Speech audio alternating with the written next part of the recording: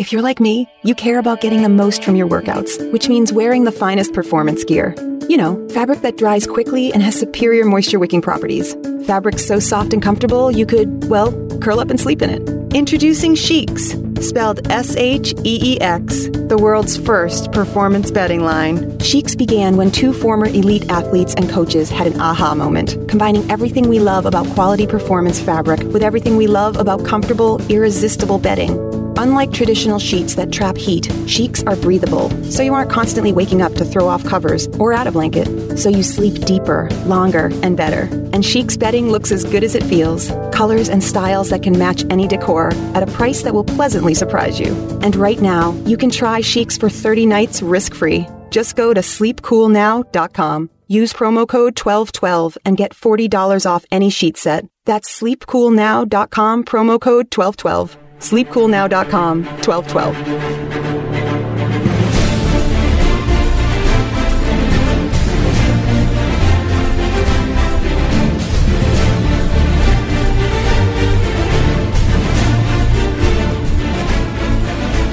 This is the World According to Zig podcast for April 27th, 2019.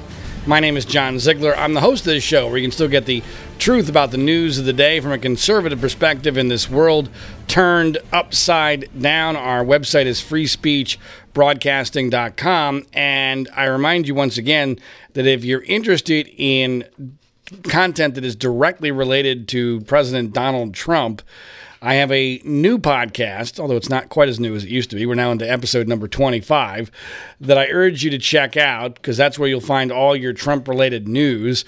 It's called Individual One.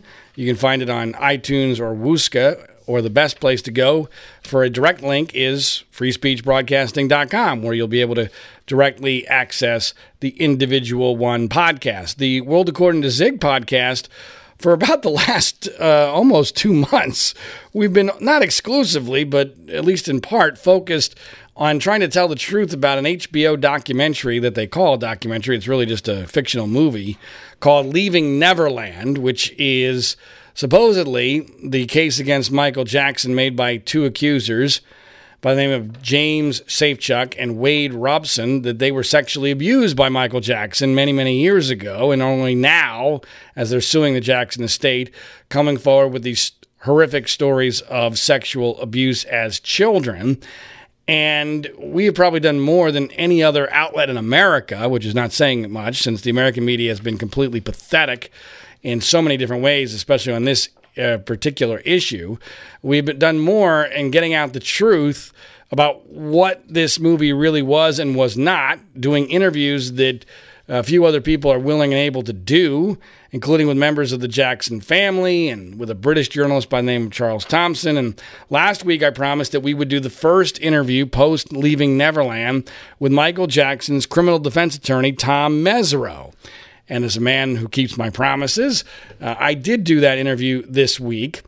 Just to give you a sense, by the way, of how I roll, because I think it provides some interesting context for the interview, as well as what makes me tick and how strange my life is.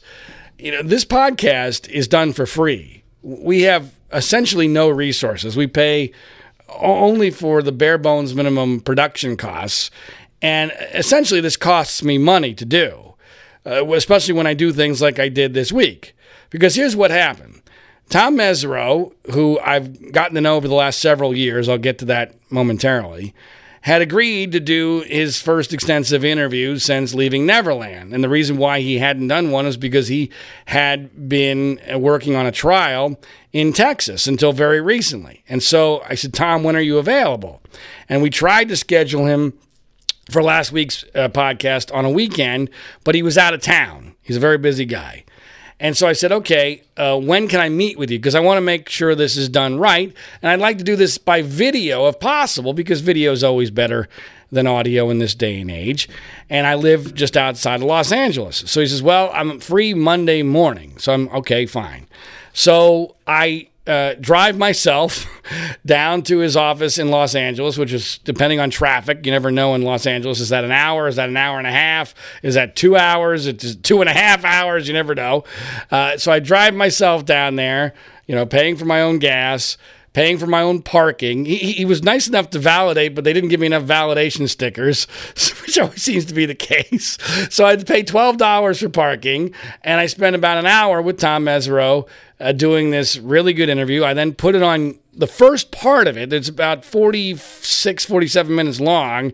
I put the first 30 minutes of it on YouTube so that I could write an article about it for Dan Abrams' website, Dan Abrams of ABC News, who I work for Mediaite. He also owns a website called Law and Crime, which I thought was the more appropriate place for this particular story. So I did a column about the interview, and we posted the video within that column. And these things are always way more difficult than they should be, especially on this kind of topic, because everyone who's editing doesn't know anything about the story, and they're always so damn afraid of offending anybody. And of course, sex abuse accusers get all benefit of the doubt, and it's a pain in the ass. And frankly, I didn't even get paid to do that column because that was outside my normal contract as a columnist for Mediaite. So I did that for free too. So the amount of man hours I put into this, frankly, I mean, for getting paid no money it's just flat out ridiculous. But I wanted to do this right. I wanted to get the story out there. Thankfully, and the only reason I do this is because there are people who desperately want this content. And most of them, not all, but most of them are Michael Jackson fans who have been incredibly loyal and interested and substantive during this entire process. They've gotten an enormously bad rap from people who call them truthers and cult members and fanatics. Yeah, they love Michael Jackson, but by and large, they have been very focused on the facts and in a very credible way, far more so than the moronic news media has been. And so I posted this on YouTube and did the Law and Crime article, which you can find at freespeechbroadcasting.com, and I urge you to do so. And the first 30 minutes of this thing on YouTube, but by my last check, had like 65,000 views. It's probably more than that now because it's been a while since I checked. So clearly people love this interview. Well, I've decided that I would put the entire interview out on this edition of the podcast. So the YouTube version is about 29 minutes long. This is about 46, 47 minutes long. So if you've already seen the YouTube version, some of this is going to be a repeat, but it's worth listening to again. And when you listen to this, I urge you to listen carefully to what Tom Mesereau does say and what he doesn't say, because this goes to someone's credibility. I'm a big, big believer that sometimes what a person doesn't say to you when they could easily do so goes more to their credibility than anything. What I mean by that is this. When we interviewed Brandy Jackson, Michael Jackson's niece, who dated Wade Robson for 7 or 8 years, including during the time period where Robson claims now he was sexually abused by Jackson, there were several things that she said during that interview, and there are several things that she has said to me after that interview, where she easily could have embellished. She easily could have gone further than her knowledge allowed her to do. She clearly knows Robson is lying, so she could have made stuff up. She could have claimed that Robson told her that he was never abused by Michael Jackson and he was going to make up a story one day or something like that. She doesn't do anything like that. In fact, after the interview, and there was a story that came up about whether or not Wade Robson had really gone with his family to the Grand Canyon when he was a child, when he now claims that he stayed back and was abused by Michael Jackson. Well, that's something that in theory, since she knew him back in this era and had dated him for a long period of time, she could have made up a story about how he talked about having visited the Grand Canyon, right? She didn't do that. In fact, when I went to her, she says, I wish I could remember something about that. I have no knowledge of this at all. That, to me, goes to someone's credibility. Well, similarly with Tom Mesereau, there are several moments in this interview where Mesereau stopped short of where he easily could go, where a Johnny Cochran clearly would have gone, which is interesting because Cochran also at one point represented Michael Jackson. But Mesereau is a fact guy, and I've gotten to know him over the last several years in a very strange way, typical of John Ziegler's bizarre life. This will also give you some insight as to what makes me tick and why my life is so weird. So Tom Mesereau doesn't know me from Adam, right? I was a longtime Los Angeles talk show host, but Tom Mesereau doesn't listen to talk radio. He's a liberal. He's a busy guy. I had actually covered the Jackson trial as a talk show host at KFI in Los Angeles, but Mesereau was incredibly busy at that point. He's not focused on what's happening in talk radio in Los Angeles, and so I guarantee you he had no idea who I was. When I contacted him via email, I guess this would have been in 2014. And the reason why I contacted him via email was I had been researching the so-called Penn State Joe Paterno, Jerry Sandusky scandal. And I had become convinced after a couple of years of investigation that the whole thing was a fraud, that against everything you've been told, Jerry Sandusky was actually innocent. And I had interviewed Sandusky for several hours in prison on the phone. I didn't even like the guy, but he's weird, and he's got weird boundary issues, but he's not a child molester, and the accusers are as lacking in credibility, if not more so, than Wade Robson and James Safechuck are in Leaving Neverland. And so I emailed Tom Mesereau, and I said, look, Tom, I know that you've defended Joe Paterno. I know you were a fan of Joe Paterno. You've not really chimed in on Sandusky. I'd like to meet with you to tell you about the Sandusky story. Now, 99% of people in Tom Mesereau's position, his time is literally worth thousands and thousands of dollars. He's going to go, tell me to go pound sand. Thanks for getting in touch with me, but, I'm a busy guy. Go screw yourself. Tom Mesereau did not do that. Tom Mesereau, somewhat to my surprise, said, sure, come on in. Love to meet with you. So I come in, I give him my presentation, I show him some documents, and Tom Mesereau immediately got where I was coming from and did so on a factual basis. And I was telling him a story that made a hell of a lot more sense than the bullcrap narrative that the media was selling. And Mesereau didn't just stop there. He wasn't just like, oh, that's really nice, good job, take care. I convinced Mesereau to write a column for a local state college newspaper, which they picked up exactly as I predicted they would, where he makes the argument that the Sandusky case should be re-examined. Now, to be fair, Mesereau had a lot of help in writing that column. But Tom was really accommodating with the whole thing, and I was very impressed that he was willing to do that, to put his name on it, and he was helpful to that cause. And I've interviewed Tom since then a couple of times. I've actually met with him. He invited me to go to a movie screening that he was involved with, which I did it was actually at USC, and we met afterwards then. So we've had some sort of a friendly relationship, and I always enjoy my time with Tom. Tom, like me, is an odd bird. I mean, he's an odd guy. He's a far more successful odd guy than I am, but I really respect his intellect and his reverence for facts, logic, and the law. So keep that in mind as you listen to this. Now, the full interview, the first extensive one, that Michael Jackson's criminal defense attorney, who got that acquittal in 2005 in Santa Barbara against charges of child molestation against Michael Jackson, his first interview since the bogus so-called HBO documentary Leaving Neverland. I'm here with Tom Mesereau, the famed defense attorney for Michael Jackson from his 2005 criminal trial, to talk about the Leaving Neverland movie on HBO. Tom, thanks so much for joining us. Well, thanks for inviting me. Always a pleasure. It's always great to talk to you. And one of the things I want to talk about first is there's this notion that Dan Reed, the director of Leaving Neverland, has put out there. There's this Jackson machine ready to destroy anyone who dares to question the narrative of this film. And I laugh at that because you and I have been in touch for quite a while, and I know that if there was a Jackson machine, you would have been paid to be on every television show possible as soon as this movie came out, but you were actually on trial yourself and unable to immediately respond. Is that an accurate? Well, I wasn't on trial. I was in a trial. You're in a trial. Good clarification. I was defending someone, right? Which is my profession. That's what I do. Look, Michael Jackson was at one point the most famous person on the planet. He was incomparable in terms of his talent, his influence on music, on dance, on choreography.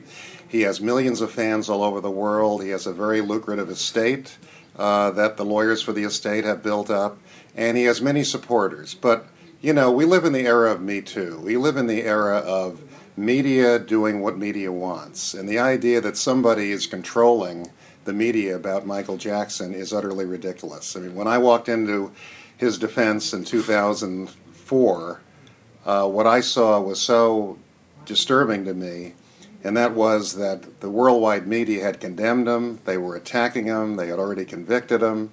They tried to convict him during the trial with their coverage. They tried to convict him during jury deliberations when major networks were showing the jail cells they thought he was going to go to and that kind of thing. So anyone who tells me that the pro-Jackson forces control the world media when it comes to Michael Jackson it's laughable. It's ridiculous. And it is. And part of that narrative, though, of course, what I'm trying to set straight is you're not being paid to do interviews on behalf of the Jackson estate. You're not held on retainer by them. You're doing this because you believe in the truth. Yes, and I believe in the experience that I had with one of the accusers.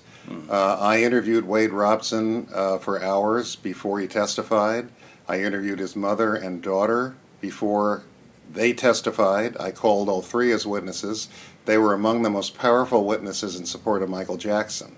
Mr. Robson was a very articulate, likable, intelligent, seemed like a nice person. He was adamant that Michael Jackson had never done anything improper towards him at any time. The mother and sister backed him up. They had traveled with Wade and Michael Jackson. They had slept in Michael Jackson's bed. They said nothing improper ever happened. And they were so strongly in favor of Michael Jackson and so strongly against the prosecution of Michael Jackson that I made them all star witnesses for the defense. So I interviewed them, I chatted with them at length, then I called them as witnesses, they testified under oath.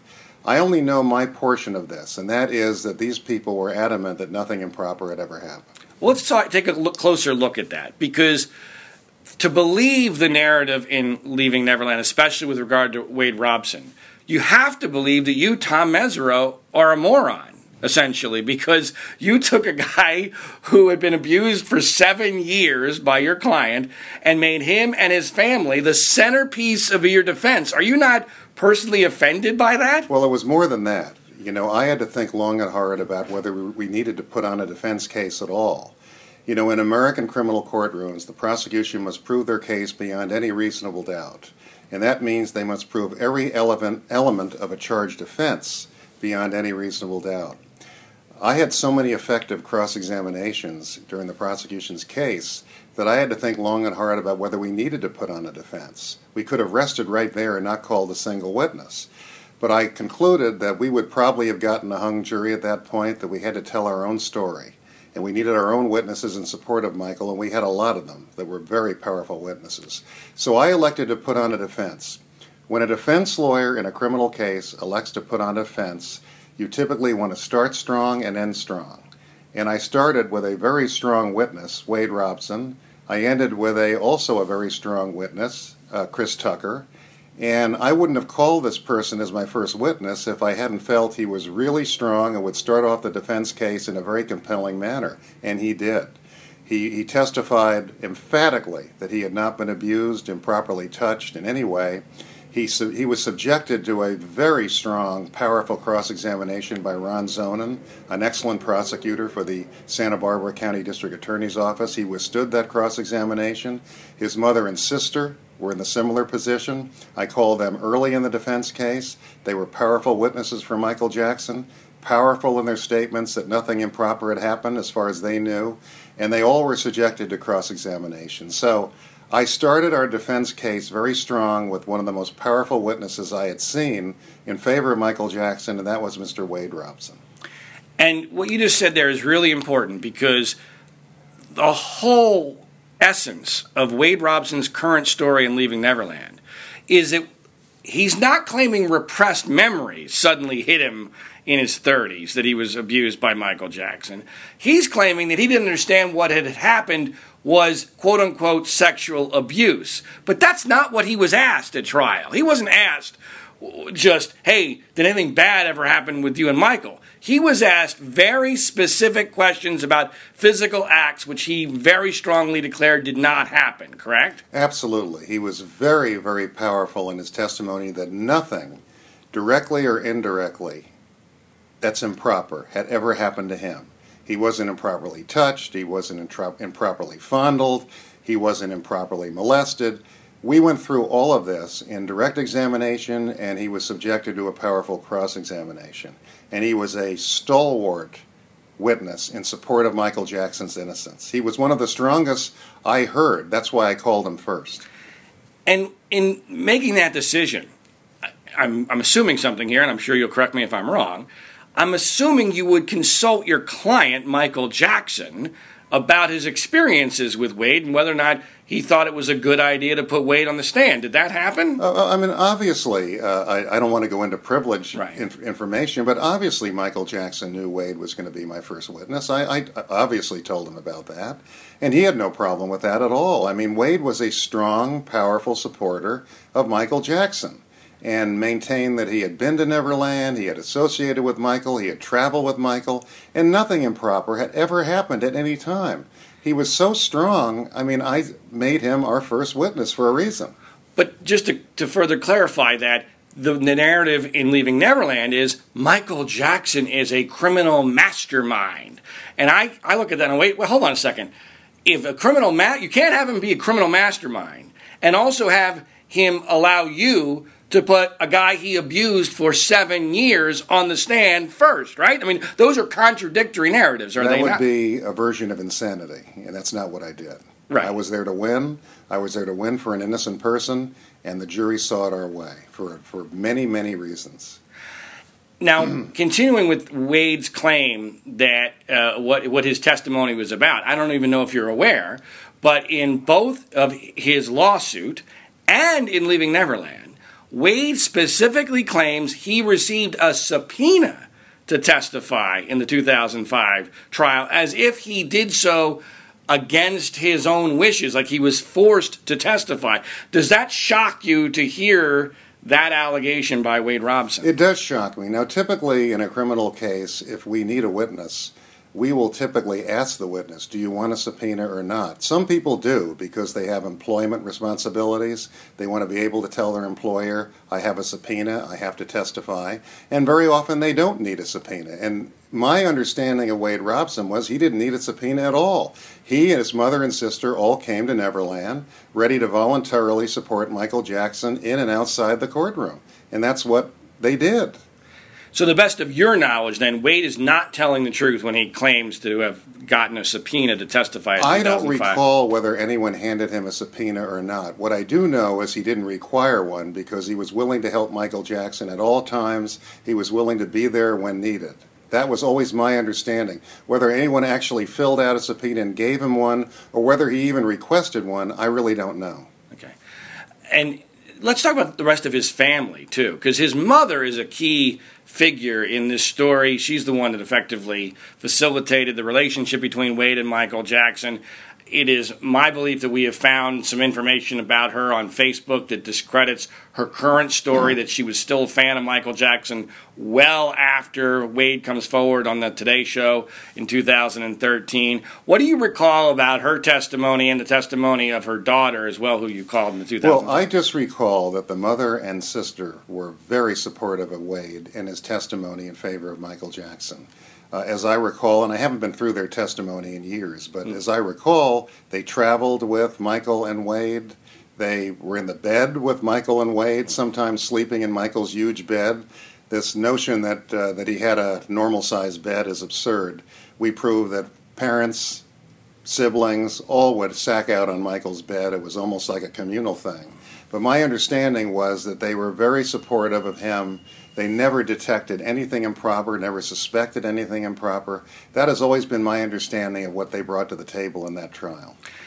Now, in the bigger picture, what I find really disturbing, and I'm fascinated to hear your view, is that HBO and Dan Reed have taken Wade Robson's story as if it's gospel and just effectively determined that his testimony in 2005, as strong and as specific as it was, is irrelevant. As a lawyer, not just the lawyer of this case, but a lawyer in general who reveres the law and the standards of testimony and under oath and perjury, I find that incredibly insulting and dangerous to the entire system. That once you make your declaration in the public under oath in a criminal trial of that magnitude, you can't go back and change your story. Well, remember, one of the top sex crimes prosecutors in America, Ron Zonin, and I've never faced a better prosecutor than him. He was really just a passionate, skilled, experienced, determined prosecutor. He subjected Wade Robson to withering cross-examination, and this man knew how to question a sex crimes witness, and he could not shake Wade Robson. Wade Robson stood his ground, maintained his story under all sorts of pressure, and was also adamant, always adamant, that Michael Jackson had never improperly touched him. But isn't it, Tom, dangerous that the media and a major media outlet like HBO and this film, which is being seen worldwide, is just pretending as if adult testimony under oath doesn't matter? Like you can go back on that. That to me, at what point do we reach chaos if that's going to be accepted? Well, all I know is my slice of life. All I know is the person that I spoke to, the person who I call as a witness, and there's no doubt in my mind he was telling the truth. It just seems to me, though, that if we accept the notion that your past testimonies, I mean, as a defense lawyer, you know, if someone before the current era we're living in, if you had someone who testified to something directly contradictory to what they're currently saying, that's game, set, match. That's the ball game, right? Well, I mean, again, people will change their stories for various reasons, or they will come up with reasons to justify it. I mean, human beings have a great ability to justify to themselves whatever kind of behavior they want. But all I know is I spoke to him for hours. He testified on the stand. It was the most watched trial of my lifetime. You had more accredited media from around the world than O.J. Simpson and Scott Peterson combined. And he was in the spotlight in that courtroom and subjected to withering, persistent, skilled, professional, experienced cross-examination. And he was adamant that Michael Jackson had not improperly treated him. And he was an adult who was very well versed in what sex was, had been in numerous high-profile romantic relationships. This was not a naive guy. No, this was someone, in my opinion, very intelligent, very articulate, very perceptive, seemed very likable, and didn't look to me like he was making anything up. Now let's turn to James Safechuck. I know you didn't interview James Safechuck because James Safechuck had been determined by the judge to not be eligible to testify at the 2005 trial. Yet in Leaving Neverland, he tells a very detailed story that is critical to the narrative that both Michael Jackson and Michael Jackson's attorneys were contacting him into the late stages of the trial, effectively begging him to testify, which he refused to do.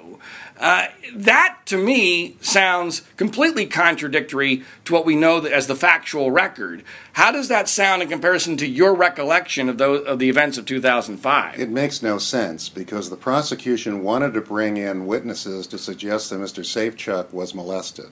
The judge would not let them do that. At that point, the defense had no necessity to bring in Mr. Safechuck. In fact, it would have been insane.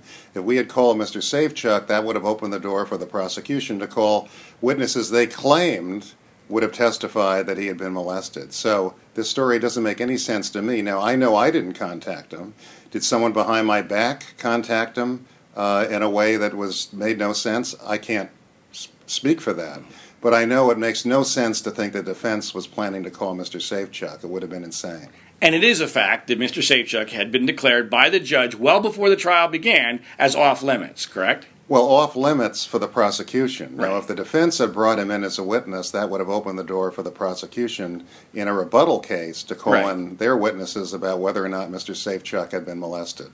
But it makes no sense for the defense to keep Mr. Safechuck available to call as a witness at that point. And what about the story of Michael Jackson calling James Safechuck in the middle of the trial, intimidating him and desperately demanding that he testify? Does that sound like the client that you knew? No, the Michael Jackson I know doesn't intimidate anybody and would not have contacted him and tried to scare him or threaten him. That doesn't make any sense to me. So you believe that's untrue, based upon your knowledge? I don't believe Mr. Safechuck was contacted by the defense throughout the trial. I don't believe that, because it was very clear before the trial started that any allegations about Mr. Safechuck were off limits. Now, one of the things that has actually gotten some fair media coverage and has contradicted the narrative of Leaving Neverland is that over the last several weeks, it has been revealed that a prime location where James Safechuck now claims, many, many years later, that he was molested by Michael Jackson was the famous Neverland train station, the second floor of the train station. And he that his, in the movie, that his, and in his lawsuit, that his abuse ended in 1992. And we now know that the construction of the train house didn't even begin until late 1993 and didn't finish until somewhere in the middle of 1994. The director, Dan Reed, has claimed that doesn't mean anything because he's just going to extend the date beyond which James Safechuck was actually abused, which then would make him 16 or 17 years old.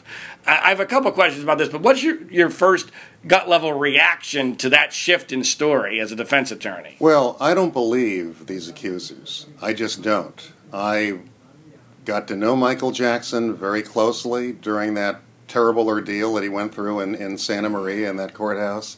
I got to know him. I sat with him through a 5-month trial. I saw him reacting to some of the most horrific allegations you could have. I mean, people forget just how awful these allegations were. He was being accused of masterminding a criminal conspiracy to commit extortion, to abduct children, to falsely imprison a family.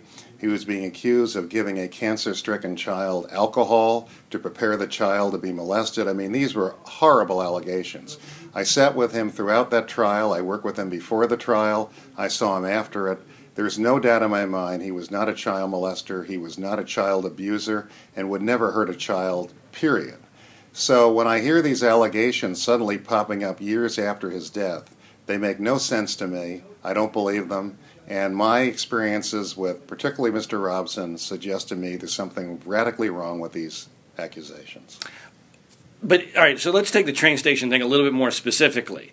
If this were to go to a traditional trial, what would you, Tom Mesereau, as a very experienced and esteemed defense attorney, what would you do with that kind of a shift in story that doesn't just change something that's minor? You know, Oprah Winfrey tried to pretend that this was a minor mismemory. This totally changes the timeline. It changes when he was abused, how old he was. Supposedly, Michael Jackson stopped being interested in these boys when they hit puberty, but now James Safechuck is a very old, mature, and tall 16, 17-year-old. What would you do if you were cross-examining James Safechuck in a situation like that? Well, it would be a defense lawyer's dream. I don't know if you remember during the Michael Jackson criminal trial, one of the accusers said that he had been shown a particular magazine as a grooming process.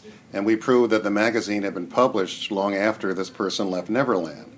Evidence like that can be devastating.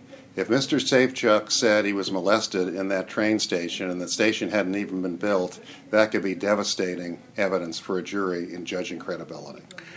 Now, I know you're not involved in any of these cases directly, but what do you make of what the estate is doing in trying to come to a way to adjudicate these claims? Obviously, with Michael Jackson dead, there is no such thing as defamation against a dead person. What is your evaluation of what the options are and how the estate is proceeding legally to try to clear Michael Jackson's name here? Well, I'm not involved in any of the civil suits by Mr. Robson or Mr. Safechuck. I have not participated in any of the court hearings. I've not reviewed any of the documents. I wasn't present for any depositions.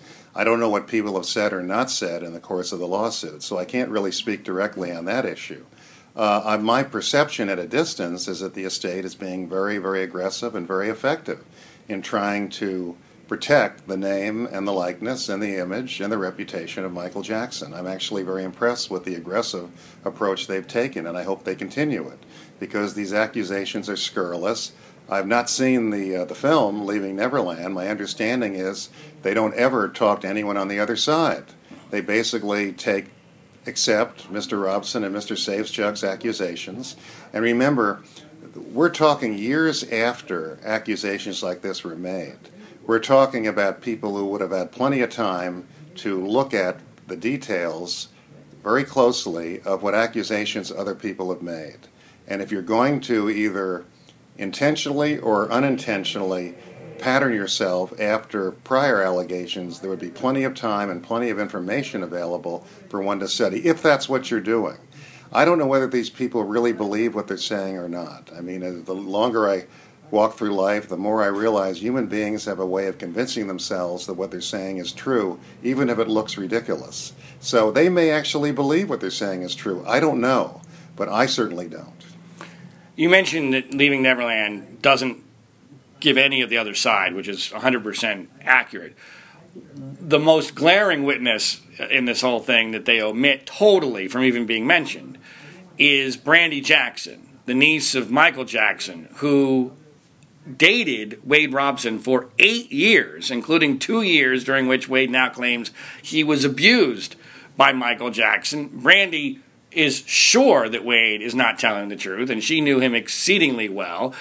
If, in a prosecution case, Wade Robson had testified without ever mentioning Brandy Jackson, and you as a defense attorney was able to show the jury, hey, you never got told about a Brandy Jackson. Here she is, and here's her story.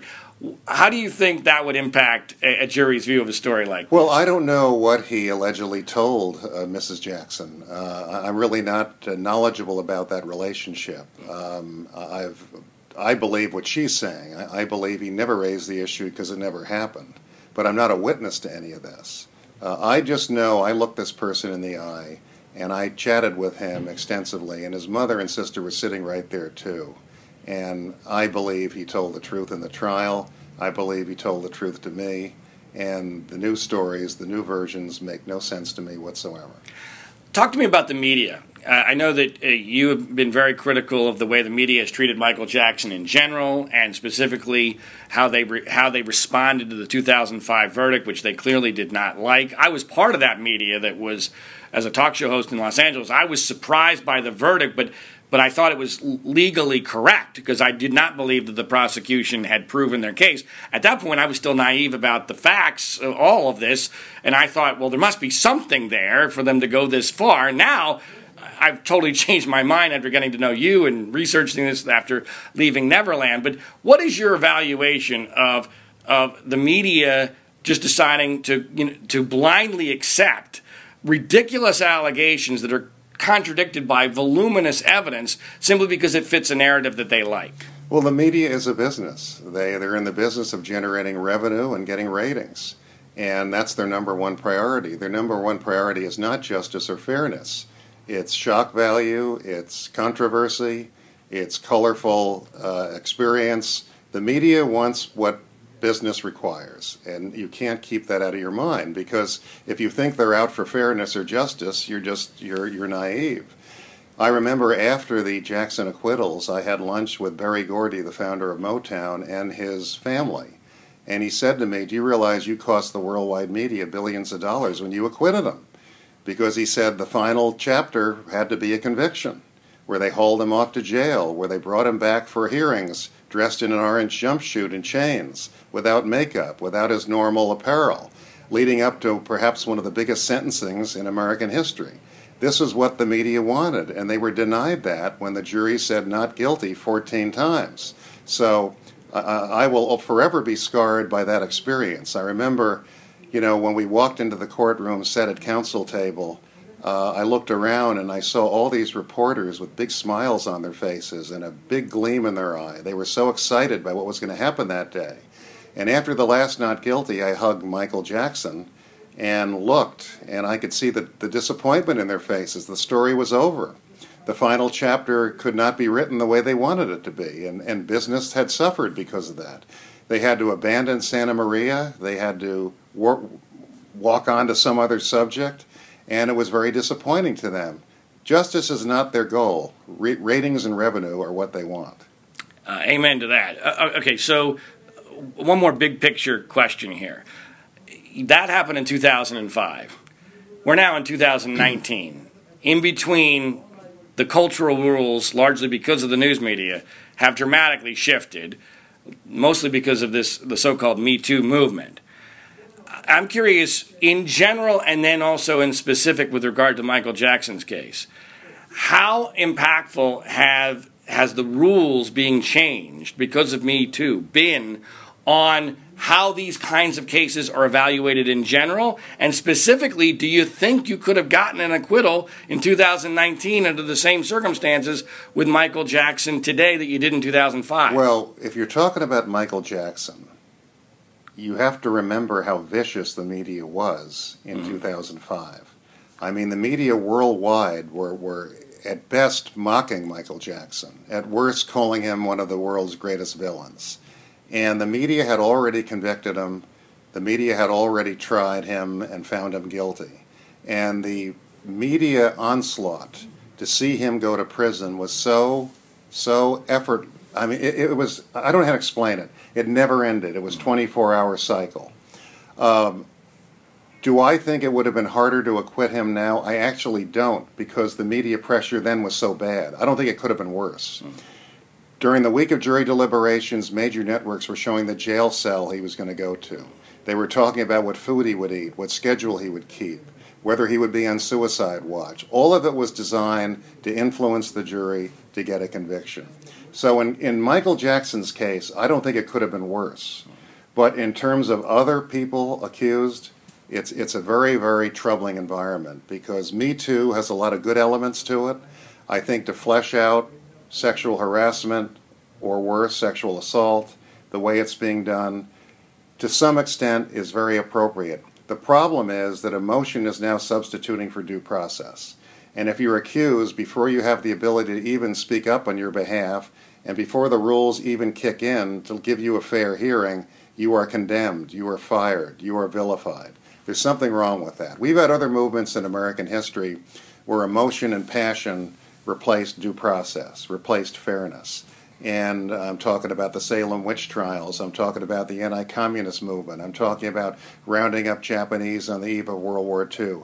America in its history has had phases where passionate movements take off and due process, fundamental fairness, the Constitution takes second fiddle. And we have to be very careful right now because some of that's going on. A couple more questions about Leaving Neverland that we didn't get to in the first section of our interview, Tom.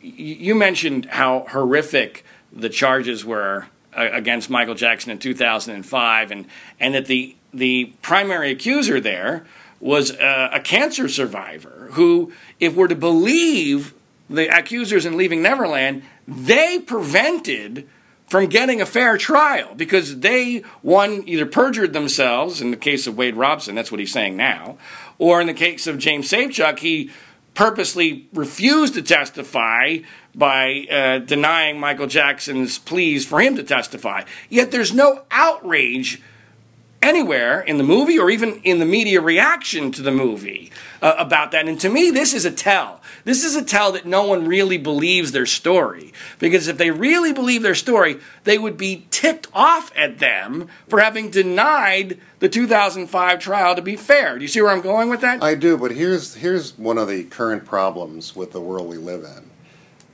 In this particular time and place, when sexual assault cases go to trial, prosecutors are now bringing in so-called experts to justify anything an alleged victim does. If the alleged victim reports it quickly, they say that's consistent with abuse. If the alleged victim delays for years reporting it, they say that's consistent with abuse. If the alleged victim is very consistent in their descriptions of what they say happened, the experts say that's consistent with being abused.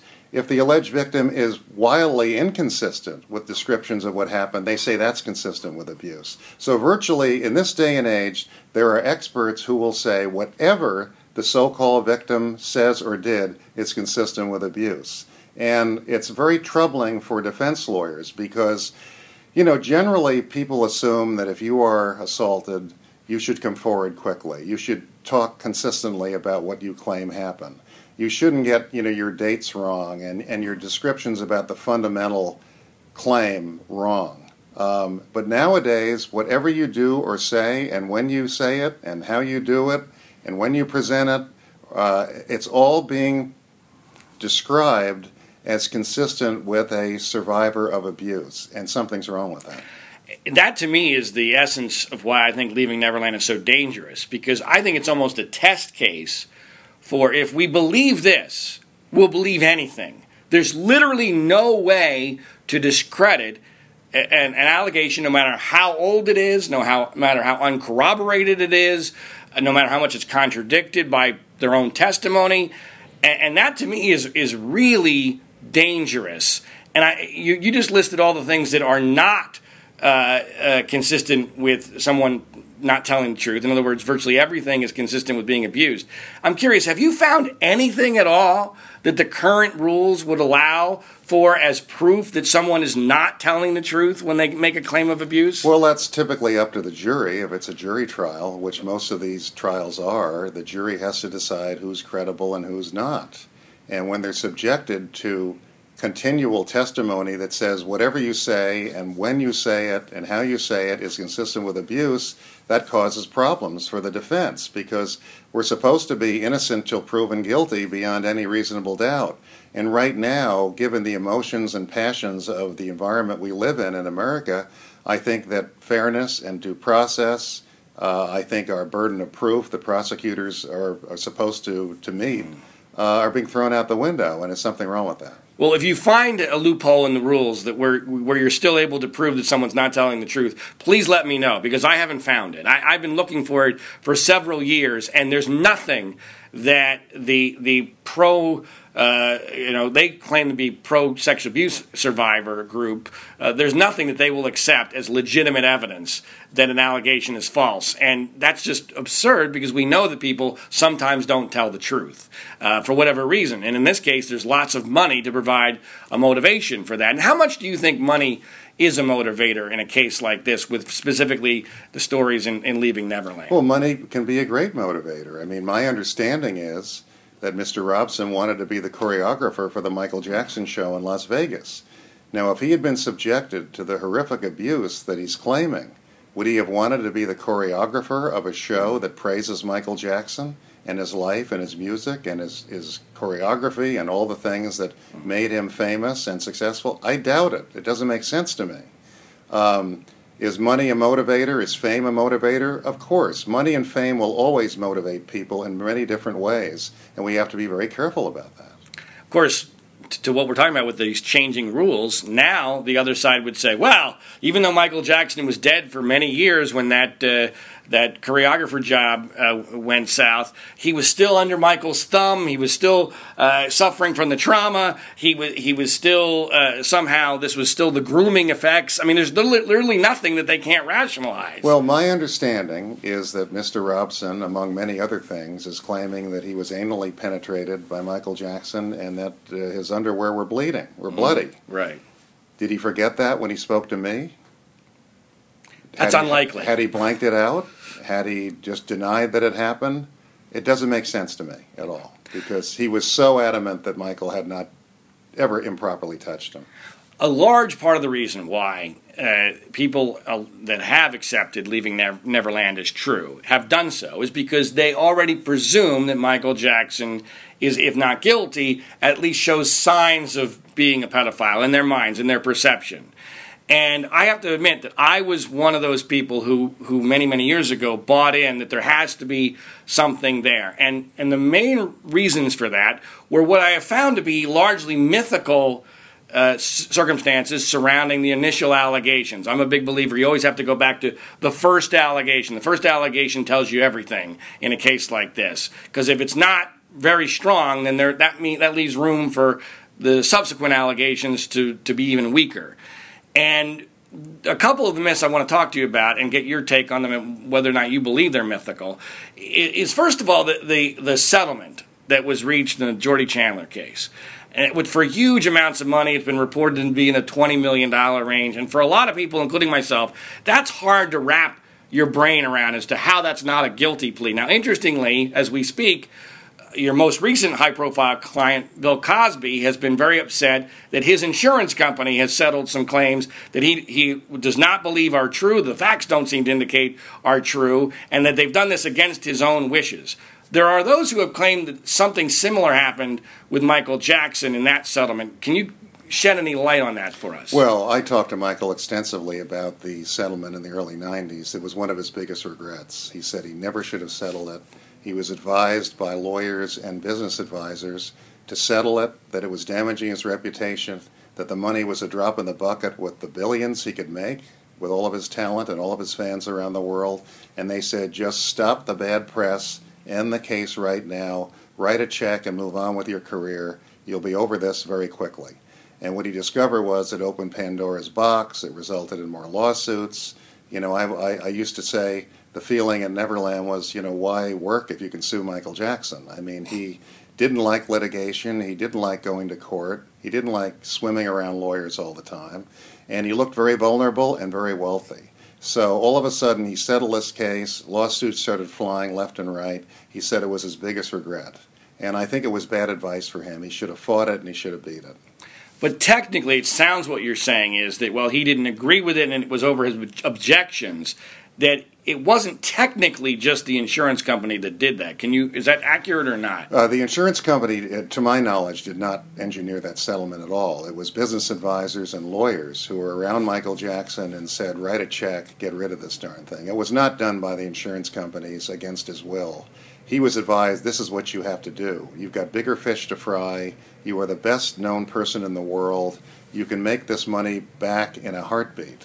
So get rid of this. The publicity is really hurting your business opportunities. Okay, so that's good. That's good information to have. I think it tells basically the same story, but in a different way. That Michael Jackson was not, in his own mind, admitting guilt there.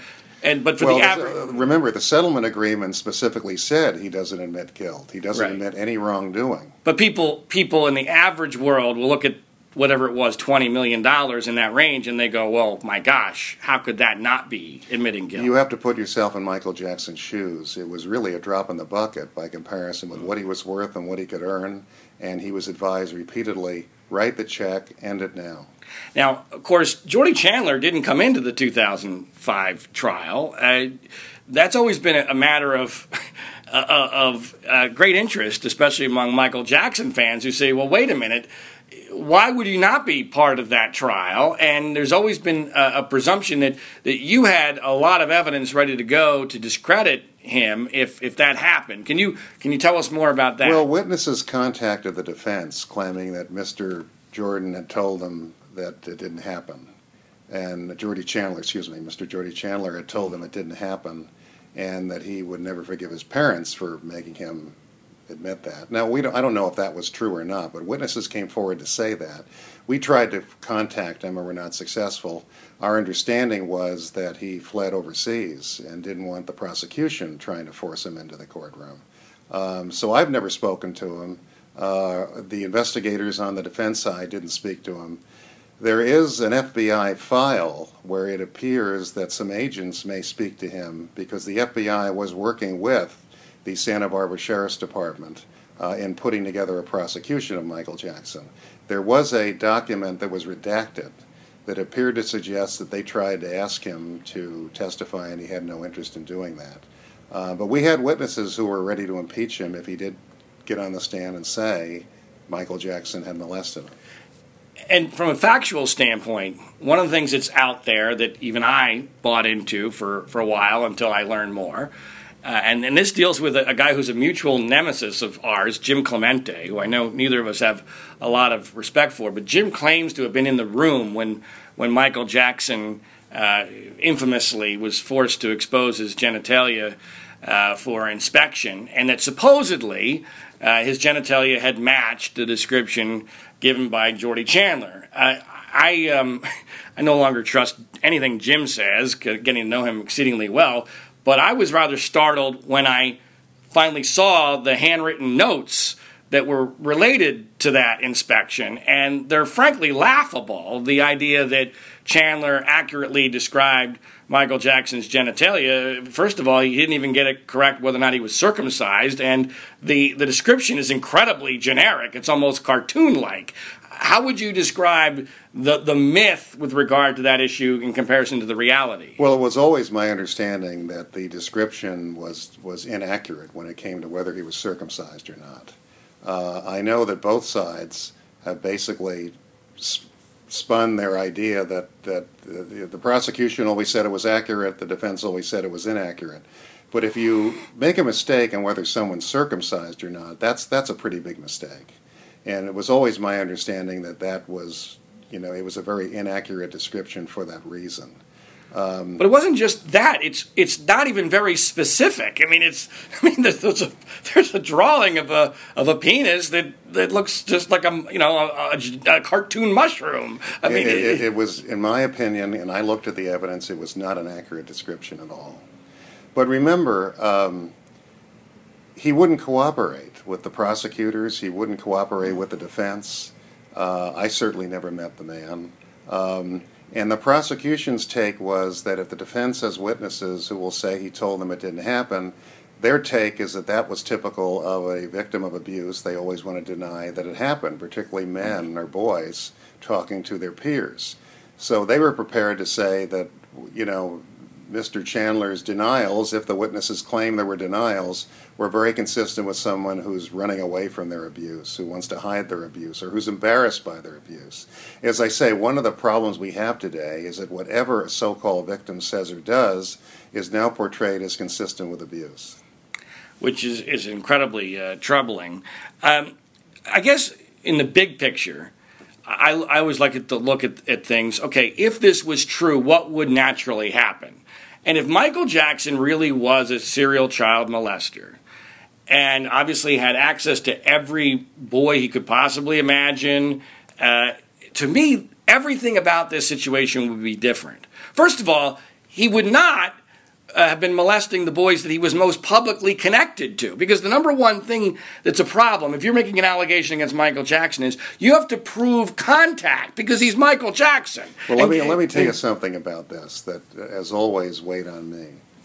In the Chandler situation, the father, as I understand it, and I wasn't involved in this investigation or case, wanted to do some entertainment-related projects with Michael Jackson.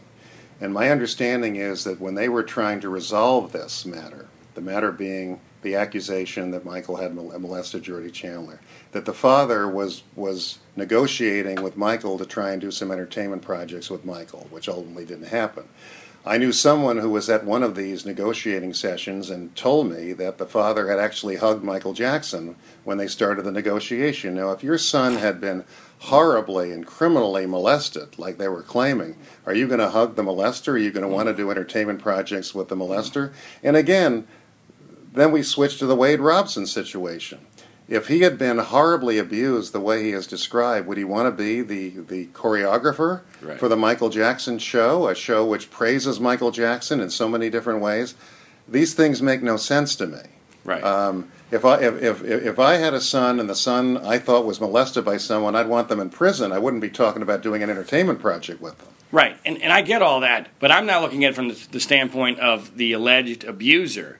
The alleged abuser, if he was a criminal mastermind, would not be abusing those that there's already footage of him worldwide, like in a commercial with James Safechuck being connected to. You could easily do this in a way where you were abusing boys who were not publicly connected to you. That's number one. But then going from that, if Michael Jackson was really doing that, there would be more than 4, people argue with the number, but I think it's 4. There would be more than 4 allegations at this point. He's been dead for 10 years. He is worth ridiculous amounts of money. People have already settled with him, so the blood was in the water. Shouldn't there be dozens and dozens of accusers that are credible if he was really a serial child molester? I agree with you. It makes no sense. And it makes no sense this many years later to come out of nowhere and suddenly switch your story and switch your facts and switch your memory of what happened. It doesn't make sense to me. So finally, Tom, I'm curious if you had a chance to talk to James Safechuck and Wade Robson, especially Wade Robson now, since you questioned him under oath in 2005. What would you say to them man to man? Well, I don't particularly want to meet these individuals, and I don't want to see the movie Leaving Neverland. I don't believe the accusations. I think they're very self-serving. I don't know who or what has influenced their change in testimony and description. I don't trust it, and I'll leave it at that. I hope this isn't an unfair question to ask. I'm sure you'll tell me if it is, but do you have a sense of how, if Michael was still alive today, how he might react to the situation? Oh, I think he would be very upset, but I also don't think he would be surprised because so many false accusations were leveled at him throughout his lifetime. He was repeatedly sued. I mean, these rumors used to spread like wildfire that he'd done all sorts of things he hadn't done. So I don't think, remember, he was the most famous person in the world when I knew him. And as the most famous person in the world, perceived as immensely talented, immensely wealthy, and immensely vulnerable, he was constantly being subjected to false allegations. So do I think it would surprise him that somebody turned on him? No, I don't. I think Michael Jackson was someone who had trouble trusting people because so many had turned on him, so many had tried to use him. It's one of the sad realities of fame, that you have something that everyone else wants, but once you get it, there are so many pitfalls and so many problems associated with it, including figuring out who your friends really are. And Michael had a great difficulty trusting anybody.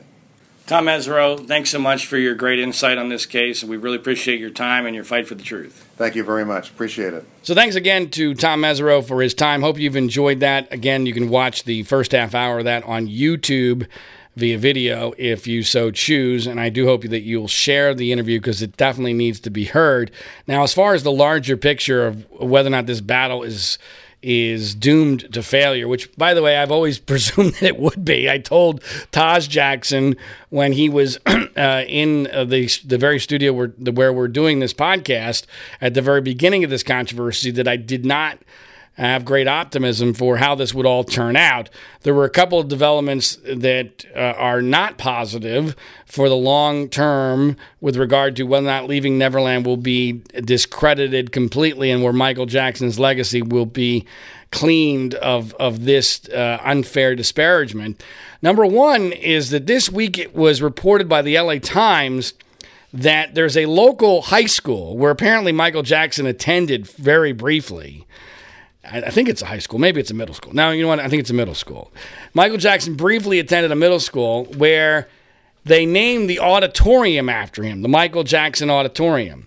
And the school where Jackson actually visited when they named the auditorium for him is doing something very odd.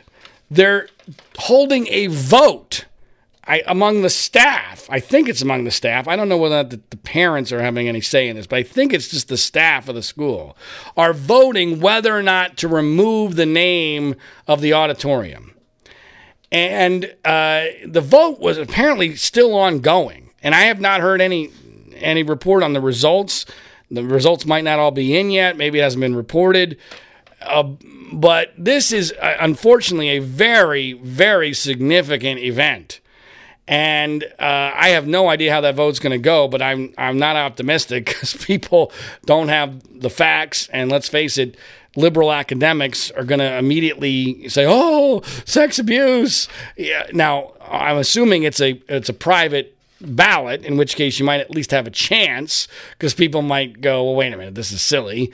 Why are we going to cut our nose off? We got this great thing, this Michael Jackson Auditorium. It gives us notoriety. There's some cost involved in removing the name. Why do this?" I think there's a chance that might carry the day. Now, I immediately, when I saw the story, I texted it to Taj Jackson, who's kind of been the spokesperson for the Jackson family. And I said, "Taj, you guys have got to immediately contact this school and offer to go down there, since you live right here, to answer any questions that the staff has about this bogus movie. Because this is the kind of thing that could be in theory, a great victory for you. If you win the vote, that might stem the tide. However, conversely, if you lose the vote and they take down Michael Jackson's name off the auditorium, now it's like a contagion. Now it spreads everywhere. Because even in Los Angeles, they're taking down Michael Jackson's name from an auditorium of a school where he attended. Taj weirdly didn't even respond to the text. Now, I don't want to rip Taj, but I have had this happen so many times to me in situations like this where I make suggestions based upon the idea that people need to understand the importance and the urgency of this. It sounds inconsequential. It sounds like it's not that big of a deal, but it's actually huge in the realm of public perception. And, to me, if Taj and some other members of the Jackson family had gone down there, that might have a really significant impact. But I have no indication that happened, and so I'm not particularly optimistic as to how that's all going to go down. There was another story involving Corey Feldman. Corey Feldman is a guy who has been very supportive of Michael Jackson. He's the child actor who has been on a crusade to expose Hollywood sex abusers. And he himself has been a sex abused victim. And he has always said that Michael Jackson did not abuse him. And when Leaving Neverland came out, he supported Michael Jackson, but then he got torched on social media. And I happen to know, because I've seen the text from Corey Feldman, that Corey Feldman changed his tune because he felt coerced, he felt pressured, he felt like he was going to be deplatformed from this cause of child sex abuse victims if he did not at least allow for the idea that the Leaving Neverland guys are telling the truth. So you're not allowed to say that a sex abuse accuser is lying. You're just not allowed to do that unless you want to be excommunicated from the whole cause, which of course is troubling right off the bat. I mean, basically, Corey Feldman got called blasphemer. I mean, you're not allowed to do that. You're not allowed to do that. And even when you have not intimate, but you have obviously direct contact and knowledge of that person. And here you were in a situation where if he was an abuser, you would have been abused, right? Nope, sorry, you're not allowed because that goes against the narrative that we prefer. So he basically backed off his support for Jackson, and now he's gone even one step further, which is just really dumb, and it's pathetic that the media immediately jumps all over this. Corey Feldman's now saying that it's possible that maybe he was groomed by Michael Jackson, even though he was not actually abused. Now, let's do the logic on this. Let's do the math on this.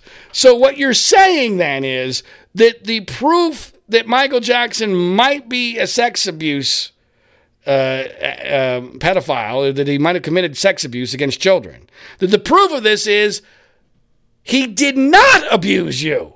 Now, this is the bizarre world we're living in, where you're not abused, even though you were in a position to be abused. You fit the profile of someone who would be abused, but you're saying for sure you were not abused, no sign of abuse, but that's now evidence that you think he might have been an abuser. Folks, it doesn't get more insane than that. It's just flat out ridiculous. I mean, think about that. You're now setting up the rules to where if you are someone who spends time with children at all, and you love children, and, obviously Michael Jackson did, for better for worse, you're setting up the rule now that everything's grooming without ever actually having evidence of any sex abuse. Now, I saw the same thing happen with Jerry Sandusky. This is the same movie. It's just a rerun. But it's incredibly dangerous. It's not fair. And, of course, the media, they take what Corey Feldman says because it fits their narrative as gospel now, even though it's incredibly important to keep pointing out he was not abused. So when someone who says, I was not abused, even though I was in a position to be abused, is used as evidence of abuse, you cannot win. The deck is stacked against you. We're not playing a fair game here. And that's largely what this is. It's a game. And it's not right. It's not fair. And again, as a pessimist, I'm not optimistic about how it's all going to turn out here, or at least not optimistic about the efforts to try to turn this around. Because once that's out there, it's almost impossible. The rules have now been set up, and I talked about that with Tom Mesereau, and he was very eloquent in talking about how Me Too has totally changed the rules in a dangerous direction. Once this is out there, the rules make it almost impossible to combat. So it might be too late. I don't want to, depress anybody, but the reality is I doubt we're going to win this thing. But I'm all about the truth. I've done the best I can to put the truth out there. I think we've done an excellent job of that, and I hope you appreciate that, and I hope you do share it with others who might also care about the truth. I do feel compelled to at least mention one other quick thing before this hour of the World According to Zig podcast is up. It also goes to What a Strange Life I Live. And for those who are not familiar with the podcast, you're going to be like, what? But I feel like I need to mention how weird it is that the NFL draft just finished and that for the second straight year, one of the most talked about guys was Josh Rosen. Josh Rosen, who people who have followed my career very, very closely might know, has a connection to John Ziegler. Now, first of all, let's tell you who Josh Rosen is. Josh Rosen was the quarterback for UCLA a couple years ago, who last year was drafted number 10 by the Arizona Cardinals. And at the time, that was a really big deal in my life because when Josh Rosen played 8th grade football at Chadwick Academy in Palos Verdes, California, his head football coach and his offensive coordinator was John Ziegler. As bizarre as that is, it's a true story. What's even more bizarre about that is I've never played a down of organized football in my entire life. And here I am. Now, granted, it was 8th grade, but I was his head coach and offensive coordinator. I've now laid claim to a first-round NFL draft pick of a quarterback. Not just any quarterback, but one of the most talked-about quarterbacks in the NFL draft and a potential franchise quarterback for the Arizona Cardinals. And that was just very strange. And I was someone who did not believe that Josh should have been one of the top picks in the draft. I knew he was a spectacular athlete, but I did not like his attitude. He did not listen to, granted, he might have had good reason not to listen to me, but he did not listen.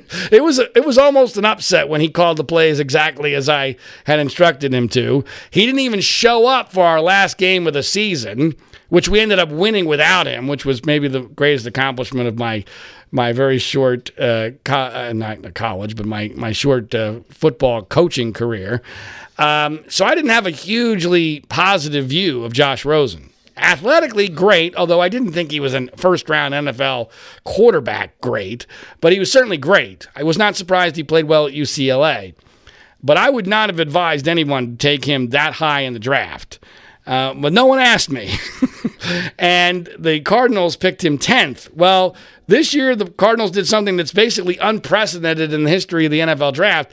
They traded away their previous year number 1 draft pick quarterback for basically a sandwich and a Coke after having, and the weirdest part is it's not like, he didn't play and he just sat on the bench because they figured out he's not very good. He played a lot last year. He won 3 games for a crappy team. His statistics weren't great, but his offensive line was terrible. He actually beat Aaron Rodgers in Green Bay on a bad weather day, which really shocked me because, Josh is a Southern California kid who's never seen rain probably in any game he's ever played in his life. So it wasn't like it was a total disaster. But the Cardinals decided to draft the Heisman Trophy winner, who I'm not even sure is going to be an NFL star because his style of play is not conducive to the NFL. But they decided to pick him number 1, which of course meant that Josh Rosen was now expendable. They traded him to the Miami Dolphins for basically nothing. And I always thought that Arizona was one of the best places that could pick Josh, because Josh needs to go to someplace where it's not a huge media market. I mean, like the New York Giants, it would have been a disaster if Josh Rosen went to the New York Giants because the New York media would eat Josh Rosen alive, at least the Josh Rosen I knew. And 8th grade is young, but he was post-puberty. He's pretty much the same guy as he is today. Physically, he's not, but there's a lot of the same guy that was there. This was in 2010. It wasn't that long ago. It was less than 9 years ago. So he couldn't go to New York. I don't even think LA would have been slightly different because it's not that intense here, and he has the UCLA background. So he could have played at one of the the two Los Angeles Los Angeles teams. But that didn't happen because they've got quarterbacks. But Miami will be okay. Miami's a big media market. It's not quite as intense as New York is or Chicago. It's also good weather. It's not a dome, effectively, like Arizona is. But I found it interesting that Arizona did to Josh what they did. I actually am rooting for Josh. I want to see him do well, but I'm not at all surprised that this has not gone according to plan. And all they needed to do was ask me, but no one ever did. So it's somewhat of a nuanced position on this. I'm rooting for Josh. I think he'll do okay in Miami. I do not believe he'll ever be a superstar, not just because of his attitude, but because I don't think he's quite as good as a lot of the scouts thought that he was. But we'll see. So I had to mention that since it's definitely part of the world according to Zig, the very strange world that is my life. As is always the case, I ask only two things of you. Number one, please make sure you share this podcast via social media, Twitter, Facebook, word of mouth, what have you. And number two, do yourself a favor. If you're one of those people who sleeps and when you sleep, you use sheets, please pay attention to this important message. My name is John Ziegler. Our website is freespeechbroadcasting.com. Coffee? Oh, thanks. How did you sleep? Ugh, like a baby. I don't want to get out of bed. Ever. These sheets are incredibly soft. What did you say they're called again? Performance bedding by Sheiks. Performance bedding? Yeah. They're made from super high-tech performance fabric. They're incredibly breathable, so you're not waking up at night throwing covers off and then an hour later throwing them back on. Huh. No wonder I slept so good. Since I started using Sheiks, I sleep like a baby. No more sweaty nights for me. No? Well... Well, I like them because they're soft. They feel like silk. Performance fabric, huh? Maybe we should... Oh, I don't know. Try them out again. Comfort and performance for better sleep. That's Sheiks. S-H-E-E-X. Sheiks. Try Sheiks for 30 nights risk-free. Go to sleepcoolnow.com. Use promo code 1212 and get $40 off any sheet set. That's sleepcoolnow.com, promo code 1212. sleepcoolnow.com, 1212.